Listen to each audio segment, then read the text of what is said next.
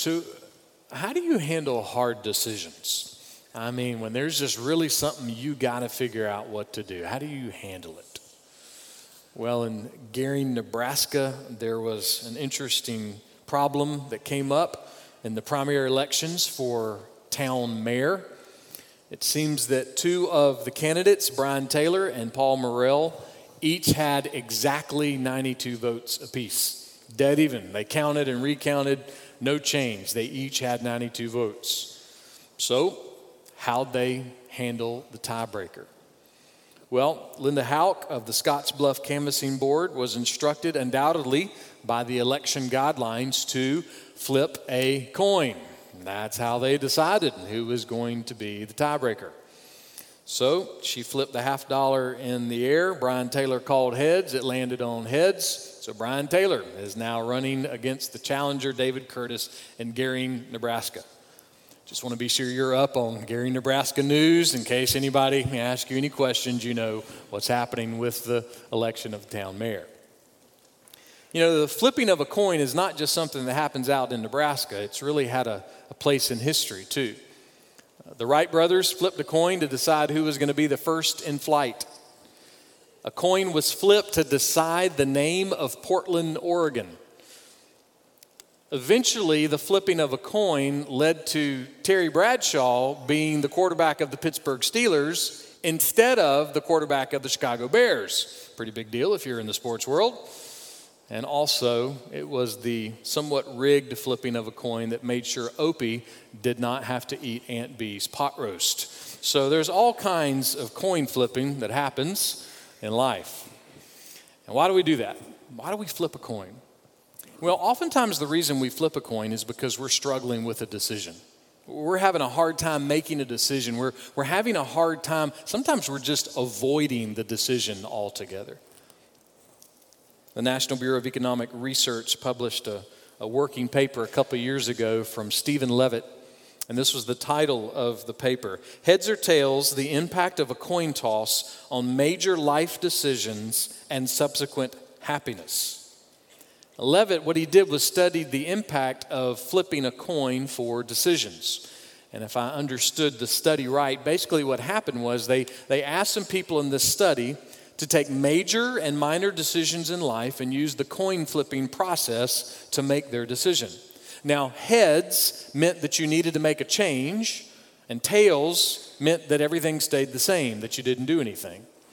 And what the study found was that the people who landed on heads were more likely to make a change, and then 6 months later, they were happier with the change that they had made, as opposed to the people who landed on tails and did absolutely nothing, just left everything the same. Now, it's also my understanding there were no questions about chocolate in this study, because of course this wouldn't work. If it lands on heads, all you're going to do is change the type of chocolate that you eat, maybe from white to milk chocolate or dark to extra dark. And then if it lands on tails, you're just going to keep eating the same chocolate you have. So either way, it's a win-win. So I'm sure there were no questions on chocolate. But the reality is we know this is somewhat true, right? When we get stuck into a hard decision and we're not really sure, maybe you remember the moment that you flipped the coin and you went with whatever the coin said and you moved along and you even had a little happiness as time went on. But what if we're not talking about the election of a mayor in Nebraska? What if we're not talking about a Hall of Fame quarterback or chocolate? What if it's something more valuable? What if the change or the flip that we're talking about is something that actually involves the very condition of your soul? That sounds like a different change and a different flip. So what kind of flip is that? Let's see if we can find out. Luke chapter 15, beginning with verse 8. Jesus is speaking to a crowd and he says this, "Or what woman, if she has 10 silver coins and loses one coin, does not light a lamp and sweep the house and search carefully until she finds it?" Jesus is talking to a crowd of people. There's all kinds of people in this crowd. There's people in this crowd that went to church every Sunday. There's people in this crowd that went to church every now and then. There's some people in this crowd that never went to church. There's people in the crowd that were moral and some that were immoral. There's some who were generous and some who were greedy. Some of them knew they were sinners. Some of them didn't feel like they were sinners at all. Some of them were bothered by their sin. Some of them completely ignored their sin. But there were all kinds of people in this crowd. And Jesus tells a parable, a story with an important truth that everybody in that crowd would be able to understand. If you have something valuable and you lose it, you're going to go looking for it. Last Saturday, I was buying some soft drinks at the Sonic Drive-In in Forest City, Arkansas. And I was going to pay for these soft drinks with a $10 bill that I had in a little zipper pocket in my hiking shorts. And my wife gave me $4 instead to give for the drinks. So the nice lady brought our drinks out to the car. I gave her the $4, told her to keep the change. Went on down the road, cruising down the interstate. Just kind of casually reached in that little zipper pocket for my $10 bill. And it wasn't there. And the first thing that went through my mind is I was just accidentally a fantastic Christian because I accidentally just gave that girl a $10 tip, and I don't even know that I did it.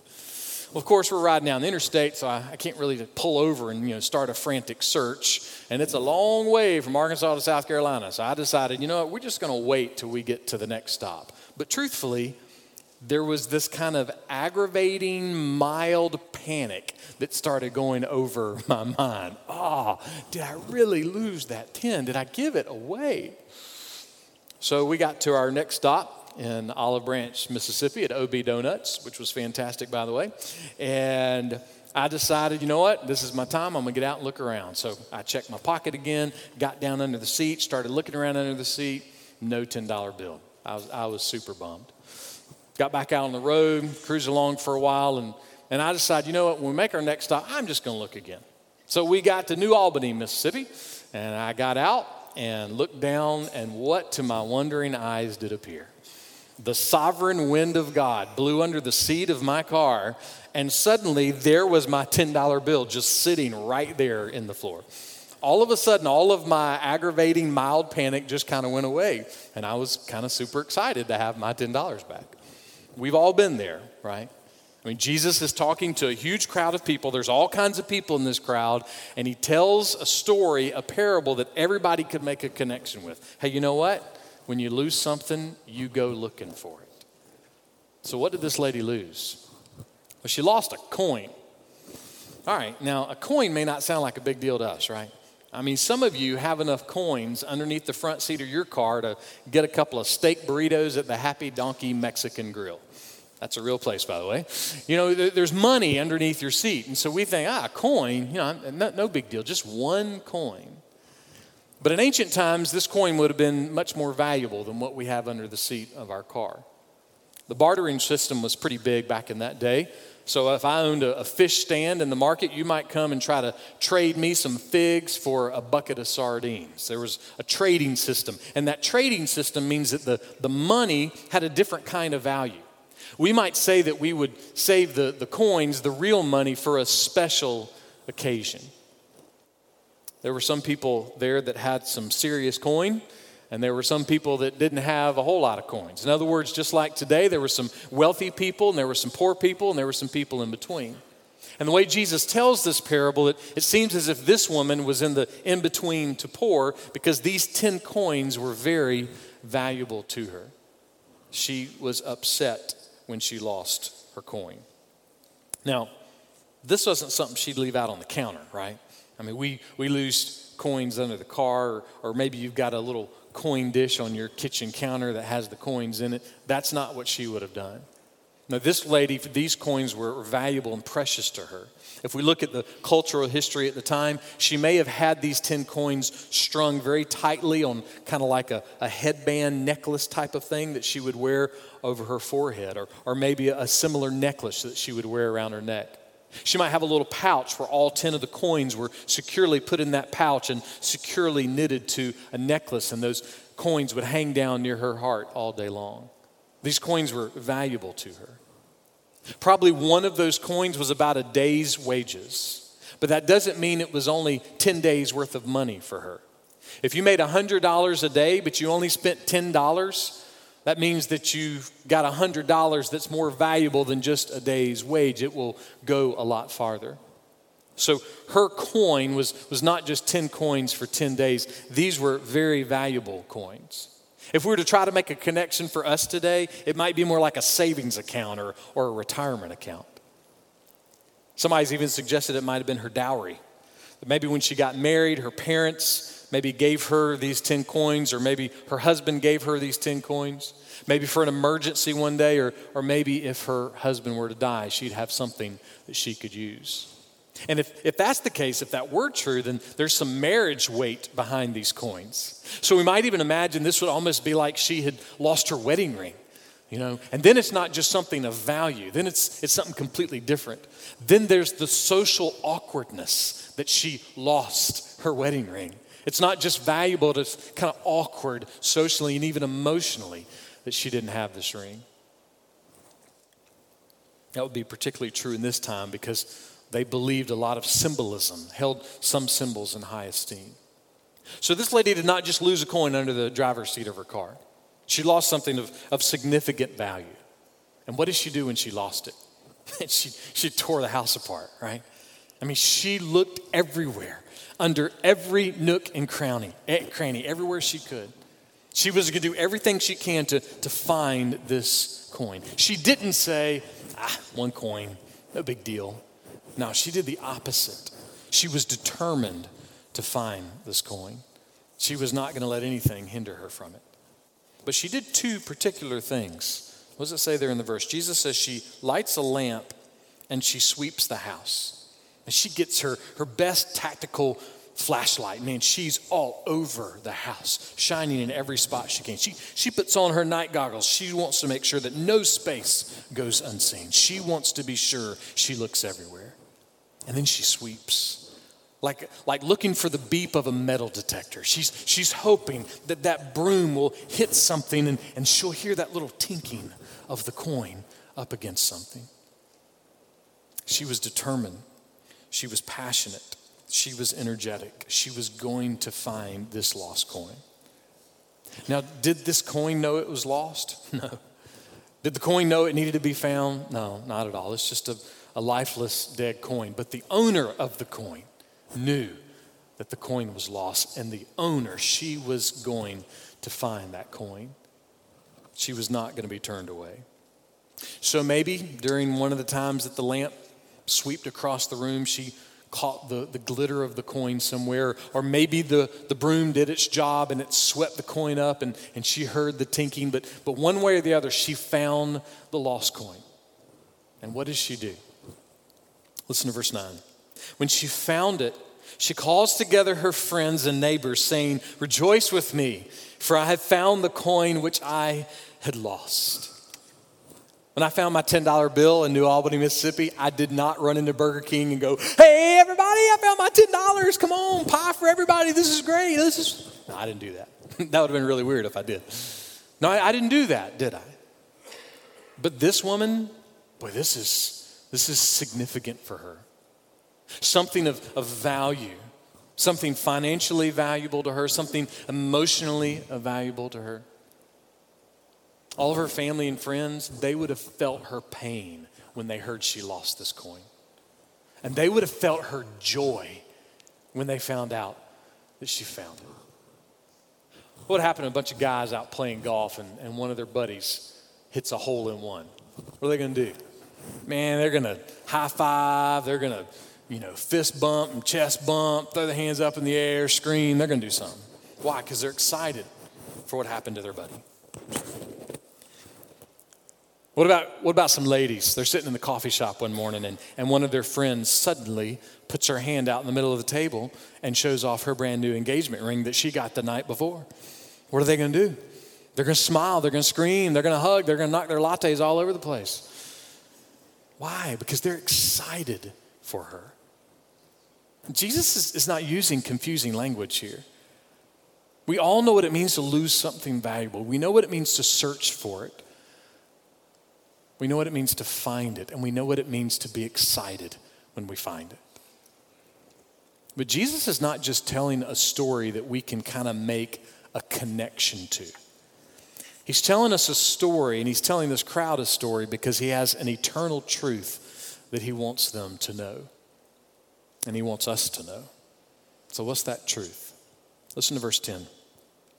In the same way, I tell you, there is joy in the presence of the angels of God over one sinner who repents. If you could use just one word to sum up all of Luke 15 and what Jesus is talking about, it's joy. But why? Why is Jesus so focused on joy? Well, he's focused on joy because there's some specific people in this crowd that he's trying to respond to. See, there were some folks in this crowd known as the scribes and Pharisees. They were good, consistent, church-going, highly religious people. And they were highly offended that Jesus would hang around with immoral people. They were offended that he would hang out with sinful, immoral people, sometimes even criminal people. And they let that be known. They were offended that Jesus would spend time with them. They were offended that Jesus would eat with them. But Jesus didn't just spend time with them. He didn't just eat with them. Jesus invited them to heaven. Invited them to heaven. Jesus said if they would repent of their sin and they would surrender their life to God, that they would be rescued and saved and they would be loved and honored and one day be at the eternal banquet table of God and his kingdom. Now the scribes and the Pharisees, they didn't just roll their eyes at this. They didn't just grumble at this. They did that. But throughout the Gospels, we see that when Jesus said things like this, they hated him for it. Hated him. Several times they were conspiring, trying to find ways to kill Jesus because of his radical ideas. Here's the funny thing, though. They weren't radical ideas. Jesus wasn't really the radical revolutionary that we hear sometimes he is. Why? Well, see, these scribes and these Pharisees, they studied the Old Testament. They were students of the Old Testament. They memorized the Old Testament. And so their religious church pride was so stuffy that they couldn't even remember the truth that they had memorized. One of those truths goes like this, Habakkuk chapter 2, verse 4. As for the proud one, his soul is not right within him, but the righteous will live by his faith. It's faith that allows someone to be right with God. You can't be right with God because you are a good, proud, church-going American that works hard at your job and puts your kids through school. That doesn't make you right with God. The only way to be right with God is by grace alone, through faith alone, in Christ alone. There is no other way to be right with God. But the Pharisees and those scribes, they knew this. They had these verses memorized. But their pride was so thick that they just weren't remembering what they already knew. This is another verse they had memorized, Isaiah 53, verse 6. All of us, like sheep, have gone astray. Each of us has turned to his own way, but the Lord has caused the iniquity of us all to fall on him. All of us, everybody, all of us. The language is simple. Everybody who grew up in church, everybody who did not grow up in church. Everybody who went to college, everybody who did not go to college. Everybody. The white people and the black people. The Baptist and the Buddhist. The Methodist and the Muslims. The Tigers and the Gamecocks. You pick anybody in any corner of the planet ever in history, and all have gone astray. All fall short. All of us, the scripture says. All of us have gone astray. All of us are sinners. All of us are lost. All of us are dead in our sin. All of us. But here's the thing. When we were dead in our sins, God lit the lamp and started sweeping. This is the power of the gospel throughout the scriptures. And the Pharisees and the scribes, they knew these things in their mind, but in the moment in the crowd, their pride was too heavy. See, they had forgotten the other thing that they had memorized. The verse right before Isaiah said this, 53 verse 5. But he was pierced through for our transgressions. He was crushed for our iniquities. The chastening for our well-being fell upon him, and by his scourging we are healed. All of us have gone astray. All of us are sinners. All of us are lost. All of us are dead in our sin. And there's only one way for that to change. There's only one way for us to be right with God. There's only one way for our soul to no longer be dead but be alive. And that way is not just in joining the church. And it's not just in being baptized. And it's not just in being a good family person. It's not just in making good grades. And it's not just in working hard at your job. It's not just in being good with money or good with tools or good in the kitchen. No, the only way you can go from being lost is to be found. You have to be found. And the only way to be found is by grace alone, through faith alone, in Jesus, the Christ alone. Jesus, the one who was pierced through for your transgressions. Jesus, the one who was crushed for your iniquities. Jesus, the one who was crucified for your sin. If that grace has found you, if you have faith in Jesus Christ, then please understand this. That at the moment that the light of the gospel flashed across your soul, and the moment the Spirit of God quickened you to repent, and the moment the mercy of God swept away all of the penalty of your sin, in that moment there was joy in the presence of the angels of heaven over you. Could you feel the weight of that? Enjoy the weight of that joy in heaven over your salvation. If you're known by most people to be a grumbler or a whiner or a complainer, if you're known by most people to most of the time be negative, pessimistic, or cynical, then please know that those things are the opposite of someone who is feeling the weight of their salvation. Paul Miller is the executive director of a global mission and discipleship ministry called See Jesus. They're based in Telford, Pennsylvania. In an interview once, he said this: "At any time there is a miss between how we present ourselves as Christians and what we are really like when no one is watching, that opens up a door for cynicism." In other words, we say, hey, but then we act different. That's when the cynicism will kick in. And he says this: "A lifestyle of repentance and confession goes a long way to cure cynicism."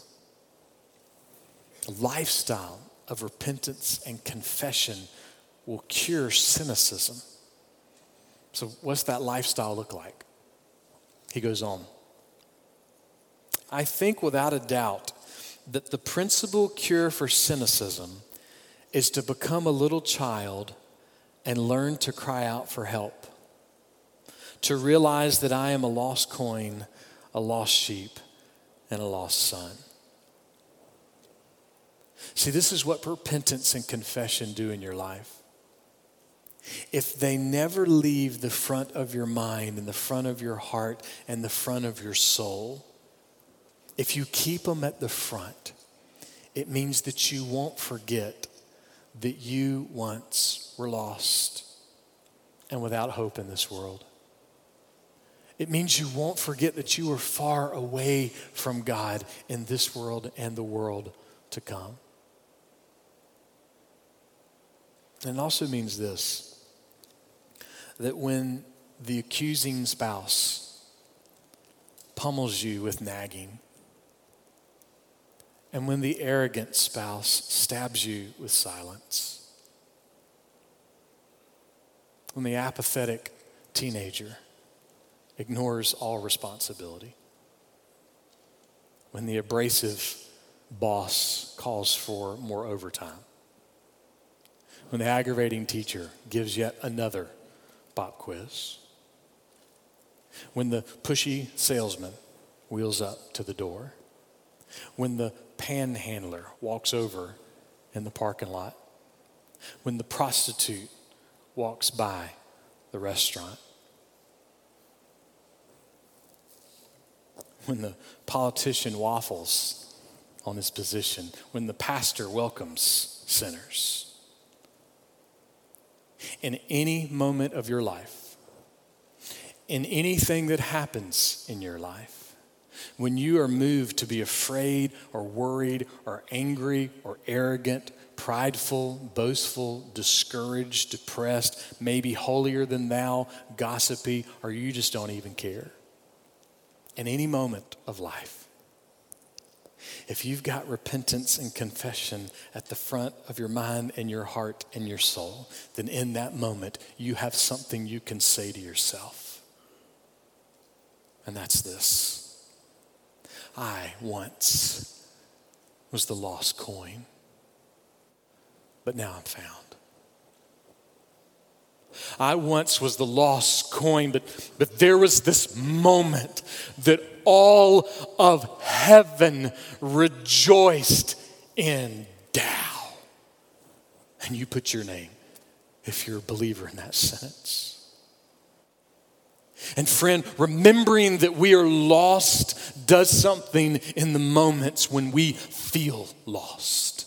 Remembering that we were the lost coin does something in the moment when we are frustrated and mad and angry or afraid or worried or just full of ourselves, offended or upset.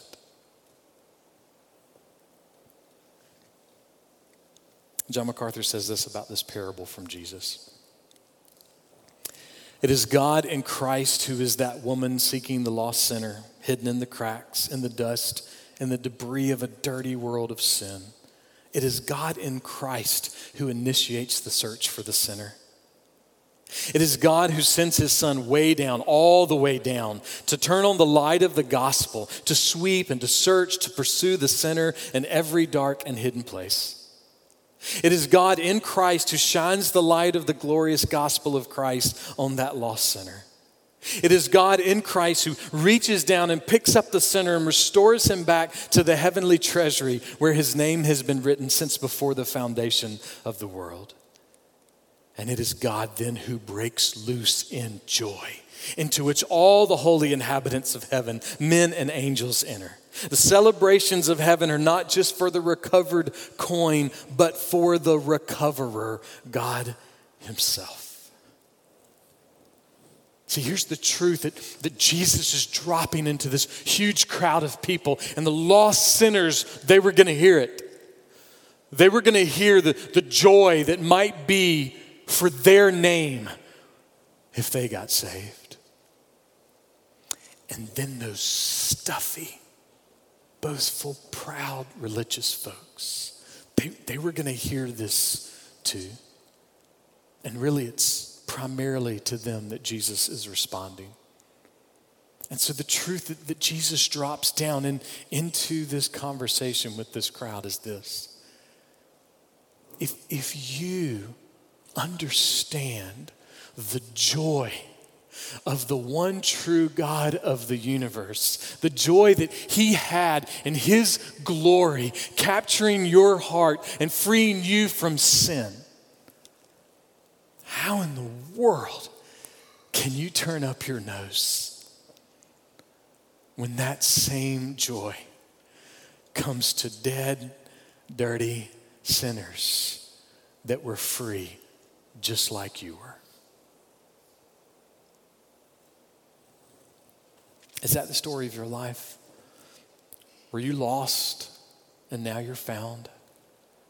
If so, then don't ever get over that. Just don't ever get over this truth that you've been found. Don't ever forget it. Don't ever lose joy in it. And don't forget to apply it with everything that you have to every decision you make in life. Don't miss that.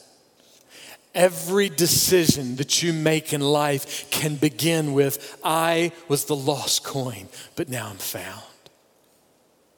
And just see what happens with the decision then. See, salvation in Jesus Christ is not heads or tails. Salvation in Jesus Christ is the whole coin is no longer missing. So I pray that when you wake in the morning and when you lie your head down at night, that you might be able to say, I once was lost, but now I'm found. And the joy of heaven is my song.